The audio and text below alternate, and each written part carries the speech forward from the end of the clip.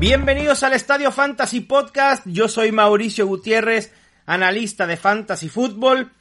Toca turno de voltear nuevamente a la posición de tight end. Como saben, una de las posiciones más escasas en cuanto a producción se refiere en Fantasy Football. Y hoy vamos a hablar de Dalton Schultz, el tight end de los Cowboys. Una revelación en 2021. Schultz terminó siendo todo lo que yo esperaba que Blake Jarwin fuera.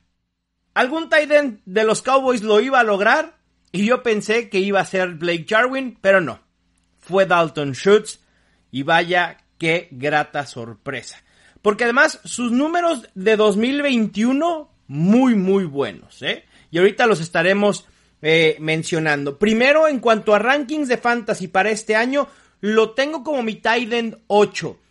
Y quizá luzca un poco bajo con los números que vamos a mencionar de 2021. Pero la realidad es que me cuesta trabajo ponerlo por sobre Dallas Goedert. Quizá pudiera ponerlo por sobre TJ Hockenson. Eso sí es posible. Y entonces Dalton Schultz pudiera establecerse en rankings como el tight end 7. De hecho, justo ese es su rango. TJ Hockenson, Dawson Knox.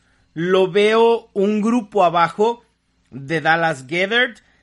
Pero al final de cuentas merece la pena mencionarlo y que lo tengan en mente en próximos drafts.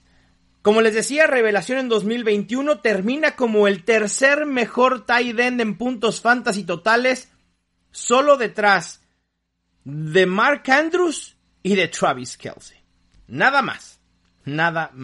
Sin embargo, termina como el tight end 5 en puntos fantasy por juego, generando 12.3 por juego. En cuanto a oportunidad se refiere, terminó como el sexto tight end con más targets con 104 y de hecho fue uno de los 6 tight ends con al menos 100 targets la temporada pasada. En cuanto a target share, se colocó en un 16.4%, no logró ser top 12, fue el 13º tight end en porcentaje de target share dentro de sus equipos. Fue el tight end 10 en rutas desde el slot, el tight end 5 en rutas recorridas, el tight end 3 en recepciones con un total de 78, promediando 4.6 por juego, el 10º en targets profundos, el 3º en rating de calidad de targets. Es decir, que Dak Prescott fue el tercer mejor quarterback cuando targeteó a su tight end Dalton Schultz. Y además fue el tight end 13 en targets en zona roja. Y esta es una estadística que quiero que se enfoquen y que la tengan en mente para cuando veamos su panorama 2022. En cuanto a producción, fue sexto en yardas después de la recepción y quinto en touchdowns con 8. También fue eficiente y en la gran mayoría de métricas se colocó como top 12. Fue el tight end 11 en yardas por ruta, el tight end 12 en yardas por target, el tight end 5 en catch rate con un 75%, es decir, Dalton Schultz demostró que tiene manos seguras, que puede atrapar el ovoide. Fue el tight end 7 en juke rate, esta es una métrica que establece el porcentaje de tacleadas evadidas por cada recepción lograda. Fue el responsable del 18.4% del total de yardas y touchdowns por aire de los Cowboys. Fue el séptimo mejor en puntos fantasy por ruta recorrida y también en puntos fantasy por target. En cuanto al panorama de Dalton Schultz para el 2022, lo principal y lo más importante es que los Cowboys tienen disponibles el 32.1% de targets y además el 44.4% de targets dentro de la yarda 10. Obviamente esto tras la salida de Amari Cooper, de Blake Jarwin, pero ese 44.4% de targets dentro de la yarda 10 es lo que pudieran catapultar los números de Dalton Schultz este año. Recuerden que fue el tight end 13 en targets en zona roja. Ni siquiera estuvo entre los 12 con más targets en esa zona del terreno de juego. En su posición dentro del equipo no tiene competencia alguna. Además, Michael Gallup va a empezar la temporada lesionado. Al principio de la temporada van a pelear por ser el número 2 en targets, después de CeeDee Lamb, Dalton Schultz, el novato Jalen Tolbert, el recién llegado James Washington, Noah Brown y Simi Fehoko.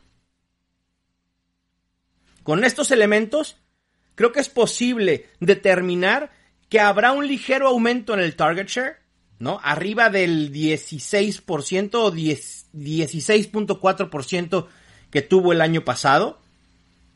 Ligero aumento en targets en zona roja por las razones que ya les expuse. Y sí, quizá pueda haber una ligera regresión en touchdowns, pero no será mucha. A lo mejor 1 o 2 touchdowns que podrá compensar con yardas y recepciones. Su situación actual se está yendo como tight end 7 en Fantasy Pros. Se está yendo después de TJ Hawkinson, lo cual me agrada, pero no lo prefiero por sobre Dallas Goedert y en estos momentos tiene un ADP más bajo. Así que prefiero a Dallas Goedert sin duda por sobre Dalton Schultz. Lo curioso es que en Fantasy Football Calculator está siendo seleccionado como el tight end 11 en ronda 9. Digamos que el ADP de aquí a agosto se equilibra en un rango de ser tight end 8 en ronda 7 u 8, me parece que ese es un buen valor. Sin embargo, mi único problema aquí para voltear a ver a Dalton Schultz es 1, si está Dallas Goedert disponible, y 2, si me atrevo a elegirlo por sobre algún quarterback top 6 o top 8. Si estoy en esa disyuntiva de Dalton Schultz o Lamar Jackson o Kyler Murray o alguno de estos quarterbacks que me entusiasman en este rango, Jalen Hurts por supuesto, voy a preferir al quarterback. Y entonces esta decisión de ir por el quarterback en estos momentos, en este rango, hará que vaya por un tight end mucho más tarde. Pero si ya no está ninguno de esos quarterbacks con movilidad, con upside, que me gusta buscar en este rango de rondas, entonces sí, Dalton Schultz se vuelve un target importante en drafts a esta altura. Ténganlo en la mente, Dalton Schultz puede establecerse como uno de los mejores 8 tight ends en la temporada, quizás sin el upside del año pasado. Será difícil verlo en el top 3, pero sin duda, en rondas medias, vale mucho la pena. Con esto terminamos este episodio del Estadio Fantasy Podcast. Les mando un abrazo. Yo soy Mauricio Gutiérrez y esto fue el Estadio Fantasy Podcast.